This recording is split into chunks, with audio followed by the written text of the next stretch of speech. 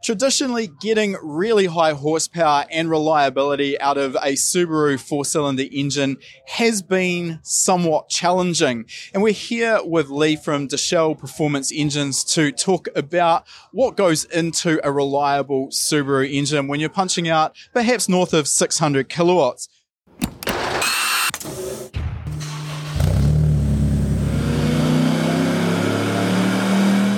Welcome to High Performance Academy's Tuned In Field Report podcast series.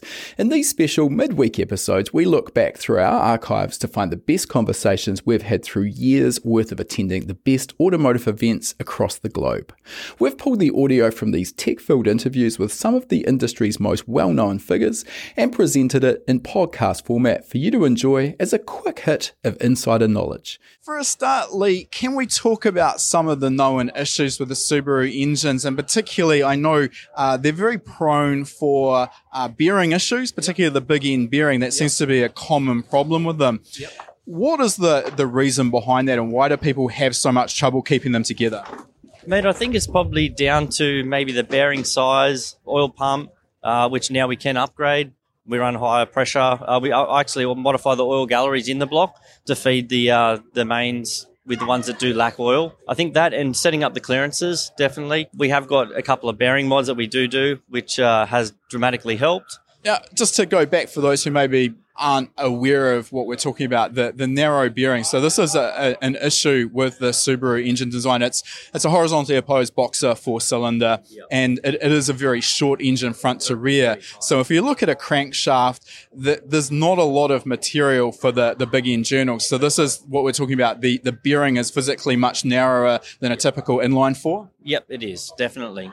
Okay, so therefore the issue is the bearing can't do such a good job of supporting the load when we start running higher power? Yep, higher power, and also with RPM I started to really notice that also had a dramatic effect on the bearings. All right, so the narrow bearing, that's one issue, but you sort of also talked around some of the other areas there that sort of go hand in hand. It's not a one-size-fits-all fix. There's a few elements to it. I mean, most people would be aware, particularly on a race track where you're starting to get high lateral G-force, the factory sump can be a problem, and then you're not actually getting oil to the oil pump. So are the solutions for that, or is the factory sump up to task? Look, it is up to task. If you're drag racing, roll racing, it's fine. If you are going around a circuit, it does definitely become a problem, but mainly under braking.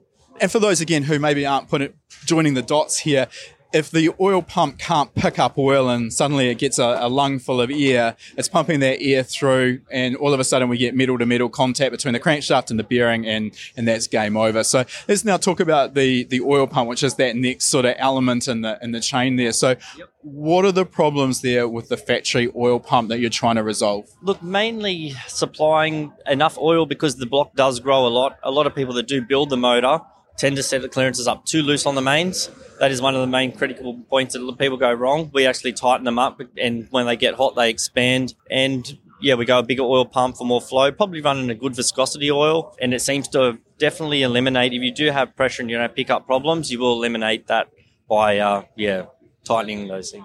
The factory oil pumps, though, no problems with the EJ in terms of the pump actually breaking, which we see with a lot of factory pumps? It's very, very rare. I hardly ever see it. I think in my whole time of building engines, I've only probably ever seen two break, and they've been high kilometres, Okay, so that pump's there to increase the physical volume of oil, and by increasing the volume of oil, obviously the viscosity plays into that as well, but that's going to help improve the oil pressure. Just the aspect you just mentioned there with the block growing and the clearances. So quite often, if we look at factory clearances for a production engine, and we're taking that engine and maybe we're going to double the power, it's a reasonably common trend to sort of build the engine on the looser side of the factory tolerance, or maybe even slightly outside the factory tolerance, with the fact that the crankshaft is going to flex and we want to stay away from metal-to-metal contact. So you're saying that's not the way we want to go with an EJ? No, definitely not.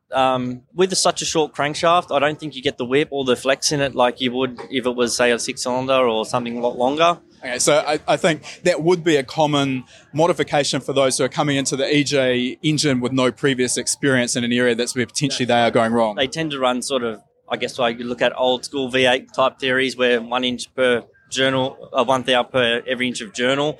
But with these, yes, on the big ends, but on the mains, no. Definitely tighter. You got to pull them up, like back to factory, and they're a lot more successful with that. Now, the other element there is that the EJ series engine, or any Boxer engine for that matter, physically it's trying to sort of tear itself apart when you're making high power. And I mean, I've seen my fair share of these engines and pieces where there's really obvious signs of significant fretting between the two halves of the crankcase. And that fretting is basically where we know that we're getting relative movement. So everything's flexing, and significantly more than you'd maybe think. So how much of an issue is that, and are there solutions for that? Look, yes, it does happen. We have made our own case stud kit, which has worked very, very well.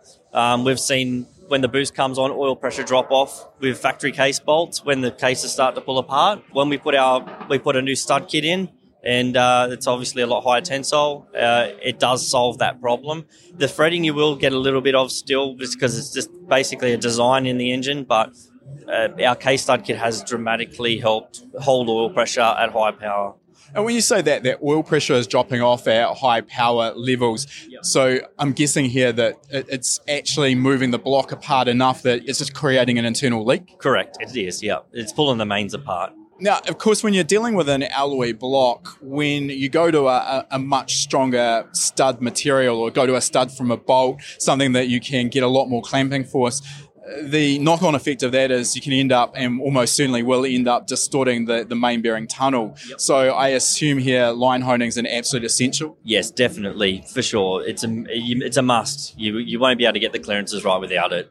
Now, I'm interested in your take on this, because I've actually just had a conversation with one of our members on our forum, and whereby what they've done is basically taken a set of ARP studs, and the machine shop has basically under-torqued them compared to ARP specification in order to not get the distortion. And I know that this is a reasonably common move. I've seen this in the Honda world as well. Yep. Certainly, from my perspective, I don't see that that's a good solution. If I'm going to use an ARP stud, I want to use the manufacturer's torque. Yep. So is that worth doing in any way, shape or form, in your opinion? Not with them, because I have actually Rockwell tested their studs, and unless you do get close to what they recommend, you're not going to have the clamp load. Once it gets hot and things settle, they will be loose and you'll go backwards. So I would recommend, if you can and you don't pull threads out of blocks and things like that, and if that is not an issue, definitely stick to their recommended specs if you can. Glad we cleared that up. I mean, from my perspective, if I'm using a part from a manufacturer, it makes sense that I'm going to use their recommendation.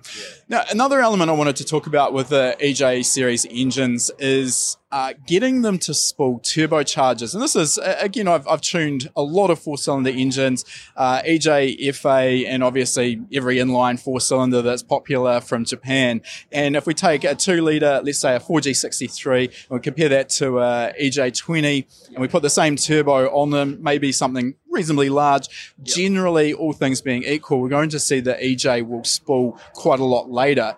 Now, is this an element of the engine's physical design, or is this due to the exhaust manifold design, being that generally that has to be longer on an EJ? Definitely. I think it comes down to the exhaust heat. With a longer manifold, it's obviously not going to be as hot by the time it probably gets to the turbocharger, so you may be losing there.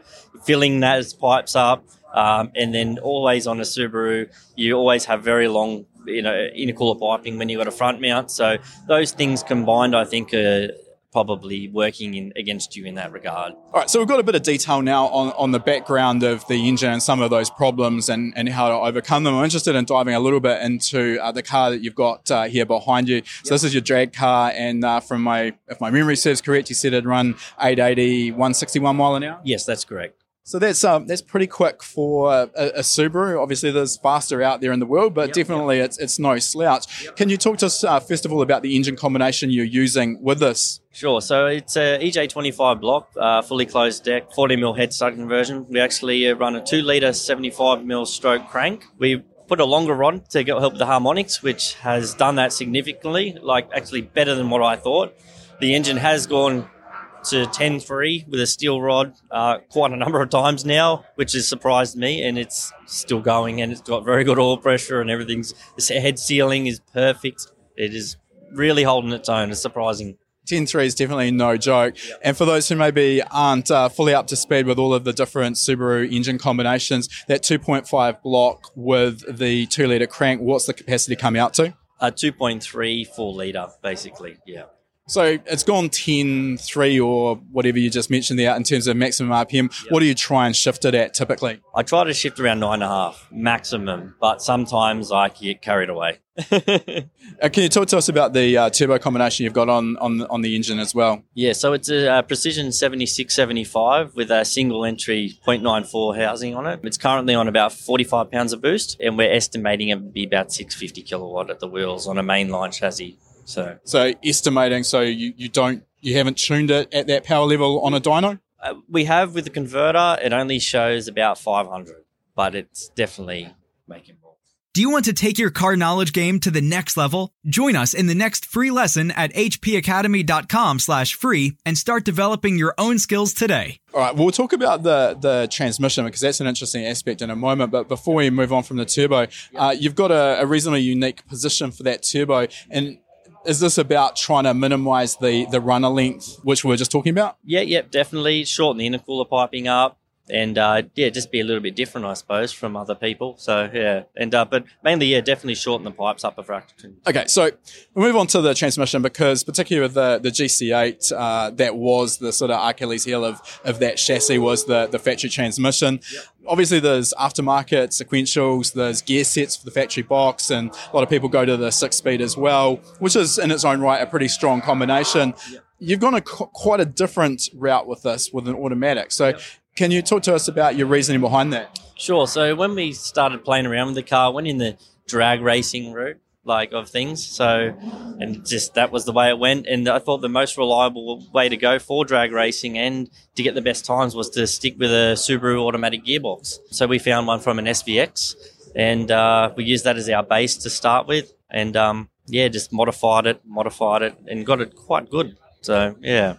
What I've seen with a lot of people that have gone down the factory auto route is that there's definitely some advantages there in terms of sort of not upsetting the car and the traction, particularly during the shift. Generally, it's a little bit easier on the componentry as well with the initial hit getting off the line. Yep. But I also see a lot of people spend quite a few seasons kind of working through the inherent problems and finding the next weak point in the box. Is that the same situation you had? Oh, definitely. There was actually times where I came close to giving up on it and just stuck it out, and it just happened to fluke a couple of things that we modified that took it to another level.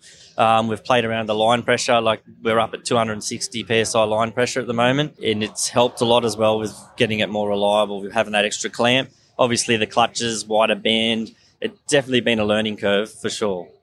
In terms of getting the car off the line, are you using anything like nitrous to spool the turbo? Because that sort of tends to become the next problem with a large turbo, small capacity engine with a torque converter. Yeah, so we're using 75 shot to bring it up to it. We're leaving it around 5,000 with a trans brake, and it stays on. The nitrous stays on and to the end of first gear and turns off for the rest. Yep. So once you're out of the end of first gear, basically the turbo's got sufficient boost to be able to sustain itself. That's right, correct.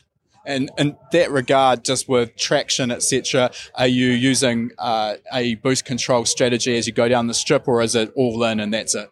No, it's just all in at the moment, and funny enough, it's actually starting to lift the front inside wheel off the ground in second gear, so yeah, we're just letting it have it. So yeah, whatever it'll take. All right, look, great to find out a little bit more about the car there, Lee, and appreciate your time talking us through the Subaru engine. Yep. And obviously you run your own engine building specialist workshop. Yep. If people want to find out a little bit more about you, where can they go to? Just theshellperformance.com, and yeah, we'll have engine packages that we do online and what we kind of specialise in. Sometimes there's a few articles on there, so yeah, of what's happening. Perfect. Thanks a lot for your time, Lee. No worries, Andre. Thank you. If you enjoy this podcast, please feel free to leave us a review on whatever platform you've chosen to listen to it on. It goes a long way to helping us get the word out there. All these conversations and much more are also available in full on our High Performance Academy YouTube channel, so make sure you subscribe.